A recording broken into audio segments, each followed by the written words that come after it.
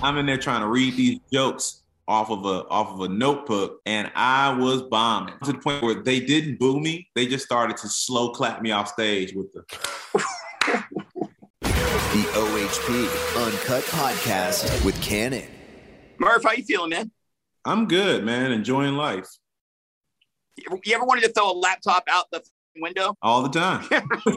Laptop, PS5, Xbox, all of them. Always when it really matters that they fuck up really bad. And that's what mine's doing today. So thanks for your patience, man. No problem, man. Anyway, man, thanks for your time. What are you doing today?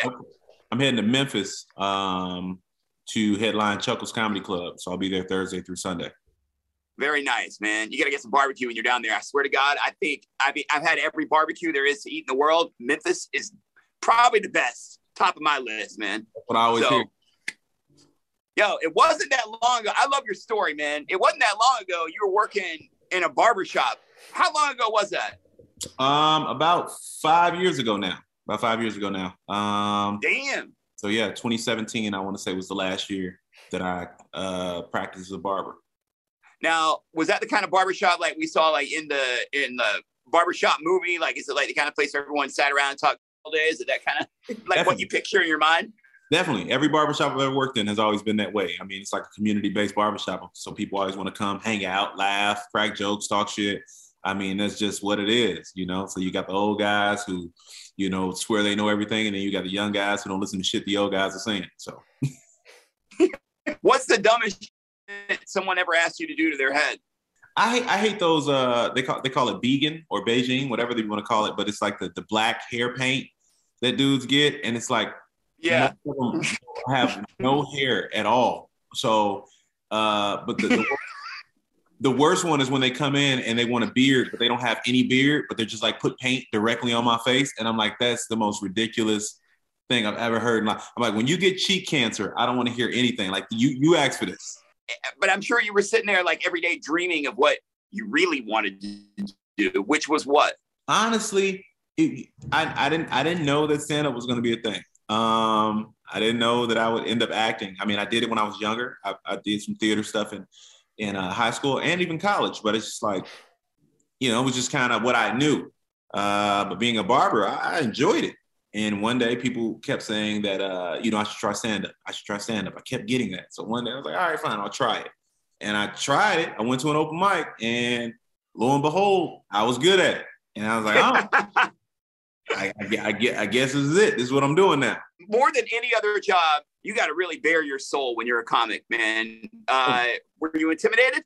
Oh, very much. Very much. First time I was terrified. I was scared.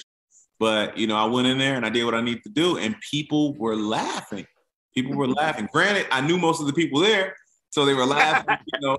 But it was one of those things where I was like, oh, I could probably do this. And I did well the first time. And then like the next couple of times, I probably bombed several times. But I just kept going, man. And eventually I got good at it. Now, what's that like to bomb? And do you remember the first time that ever happened and what the joke was? It was jokes, plural. One, none of them were. I went on stage at a step show at Southern Illinois University. That's where I used to go to college at, in Carbondale. And I went on stage at a step show, and I took a notepad on stage because I didn't know all my jokes. So I would write down bullet points for my jokes, and I set them on a stool. And this is the homecoming step show. It sold out, 1,200 people. Damn. And I'm in there trying to read these jokes off of a notebook paper or whatever the hell. And I was bombing. I was bombing to the point where they didn't boo me. They just started to slow clap me off stage with the. I was like, oh, it was so bad. It was so bad. Some dude starts screaming from the top in the balcony, talking to me. So I start roasting the dude up top because I could see he has on skinny jeans. So I start destroying his jeans. Till this day, that's the loudest laughter I've ever had in any set. People start dying. I'm like, oh, I'm killing. I keep roasting, I'm killing. So then I'm killing so hard, I pick the notebook paper back up and go back to the jokes. And they go right back to clapping. But those jokes were funny to you when you wrote them. Yeah. I thought it was good, man. I thought I had them, and they were like, "This is not it, bro." What is wrong with that person in the balcony? By the way, you don't with a comic on stage. That is rolling the dice in a major way. But they probably thought, "Oh, he's bombing. I'm gonna get him." Nope, that didn't work out so well. Nope, it did. It did. So, man. Now, do you still write out your jokes? No. So now I'm to the point now where it's like the Jay-Z type thing where I just go on stage and I'll start reciting stuff. And if it's funny, like my mind automatically catalogs it. So now I have it, you know, in my mind. It's weird. So it's like, that's how my writing process is all done, you know, up top. I'll freestyle and then I'll start finding content and I literally just build a set from there. I don't. Wait a minute. When you go on stage though, you have to have some kind of roadmap as to where you're going, right? I mean, once you do your set enough, it's like you can kind of piece it together along the way where it makes sense. So it's kind of like weaving a story together because I'm one of those comics. I'm not married to a set just because you never know what an audience is going to be, you know, sensitive to or like, or may not think it's funny or whatever. So you have to be able to adjust. A lot of comics are married to their set, and those are the comics that you'll see a video of them bombing or something like that because they refuse to adjust. I'm always willing to adjust. I came up roasting and talking with people, so that's how we do. So is it easier for you then to write jokes and get on stage, or is it harder for you to memorize lines for acting? Way harder to memorize lines because those aren't your jokes. Those aren't your jokes. So when you have to, one, memorize the lines, two, deliver the lines in the way that the writer, you know, wanted them delivered. So sometimes, you know, it's like, okay, well, I wouldn't say this or I wouldn't talk like this. So it's difficult to deliver someone else's words. It's much easier to deliver something that's coming directly from your brain. Do you have any leeway when you're on a show like Woke or in acting in general? Like, do you have some leeway to like maybe deliver it the way you normally would?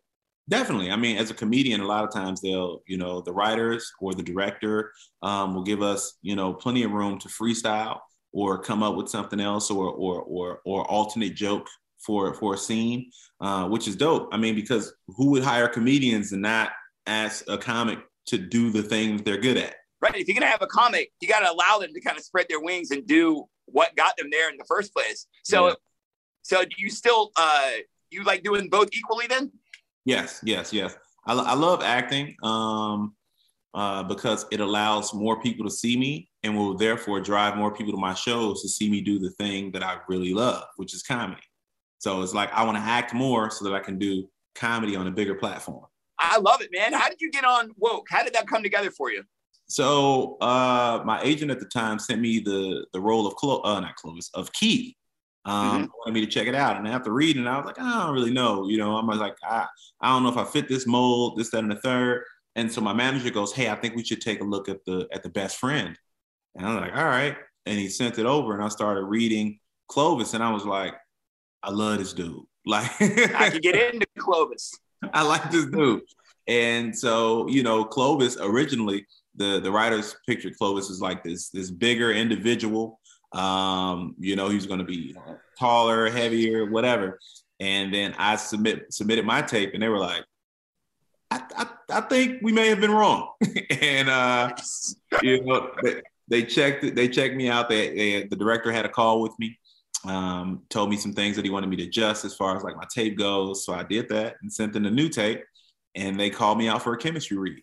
And I mean, I was the long shot. They already had people in mind. There was one guy, from what I heard, that was waiting on the road, like he literally was on hold. And I came out and went in the room, and me and Lamorne were talking beforehand. He was from Chicago, this, that, and the third. We started to banter. Perfect. And then as we ran the scene, he started to, you know, improv and throw little things out to see if I could keep up. And he couldn't keep up. And he was like, yo. Hell yeah. And so he told me when I left, he looked at everybody and was like, I think we found Clovis. What does it mean to you to be woke, man? I think everyone maybe has a slightly different definition of what it means to them. What does that term mean to you? For me, in all honesty, I don't even think of myself as woke. I think of myself as aware. Just because the definition and the word woke has just gotten just just destroyed over Absolutely. I mean, you got one person will tell me right now that I'm not woke because I'm doing an interview for the man, corporate America. You know, they don't, whatever. Yeah. Everybody has their own definition. My version of my definition is just being aware of my surroundings, understanding what's right and what's wrong, and also understanding what's happening as a Black man in this country. I know what's going on in my neighborhoods. A lot of people, the disconnect is there because they only see one aspect of it on the news. They're not in the community, so they don't know what's really going on. They just go off of what they see, you know? So it's like, I have to be aware and understand that there's a lot of injustice and a lot of bullshit going on out here.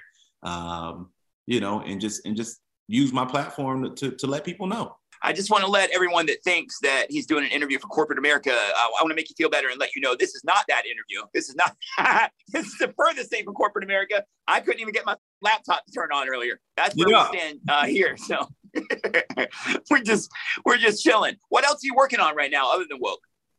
Really my stand-up right now. So working on a couple of different projects that I'm writing and creating. You know, getting into the development side of the game. And then outside of that, just to stand up, building this new hour so that I can film it, you know, get it out there. And still, you know, auditioning for different projects. But my thing is I definitely want to get on the creative side of things. I got a lot to talk about and a lot of things to say, and I feel like people would really enjoy it. Before we go, let's do 5 random questions that we always do at the end of an interview. They're never the same. These are for you. Are you ready? Let's do it. Chicago hot dog or hot beef sandwich? Beef. All day. You get it dipped, wet? Italian beef, dip, wet. Yeah, I like it nice and sloppy. Yeah. What's the last great meal you made? I made barbecue salmon. So in the air fryer. Bought an air fryer, never used it before. That thing is phenomenal. Cook salmon in like 11 minutes, 12 minutes, something like that. That was my dinner 2 nights ago. It's so damn good in the air fryer. Get a So little good. crust on the outside. And plus, you don't really have to know how to cook. It makes you seem like you're a better cook than you are. What's a fact about you that the public would be shocked to learn? I can tap dance. When did you learn to tap dance?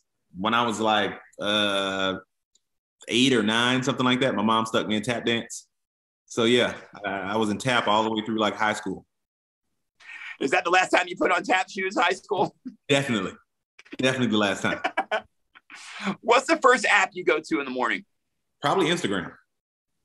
You read comments or you're not a comment person? Some people try to avoid the comments. Sometimes I read comments. Do you reply?